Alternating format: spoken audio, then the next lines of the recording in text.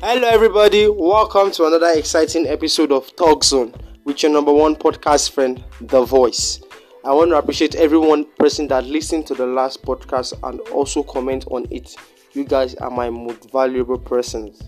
Something interesting happened this week. A young boy was seen begging his mother on a video that's on the internet, telling her to calm down. On this episode, I'll be begging my listeners to calm down, just like that little boy. I asked a question on the last episode what love meant to each and every one person, and here is what one listener had to say about it.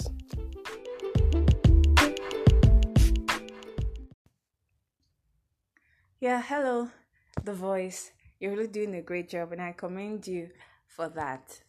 Well, as for me, talking about love and a relationship, some would say love is a transaction.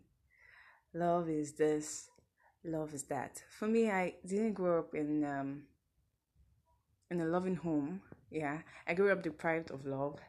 So, in my first relationship, I had a bit of issues because I couldn't relate with my partner's say of "I love you." It was a bit strange to me.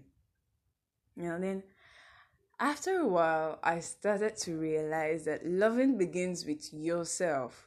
When you love yourself, you can love somebody. So loving someone means there is something about that person that I don't. Yes, for me, love is respect. We are both different. My partner and I are way different. The way we see things, the way we reply or react to things are so different. So love is respect. Respect for one another, reaching an understanding on both parties. Love is commitment, yeah, because many people say they love, and then I really don't understand when they say men are polygamous in nature and all of that. Love is commitment. Yes, when you love someone, you love something, you're committed to that thing or that person that you love. Yes. So that's my own understanding of love: respect, commitment, care, affection. Listening to this message from this anonymous person made me realize that the first place we actually learn how to relate with people is actually from the home, and how we are being related with by our parents actually affects the way we also relate with other people.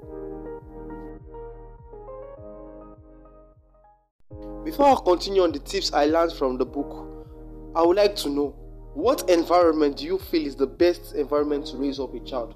Is it in the environment where that child can see you as a friend, can talk to you easily, or is very easily accessible relationship, or a relationship where the child will see you as a lord?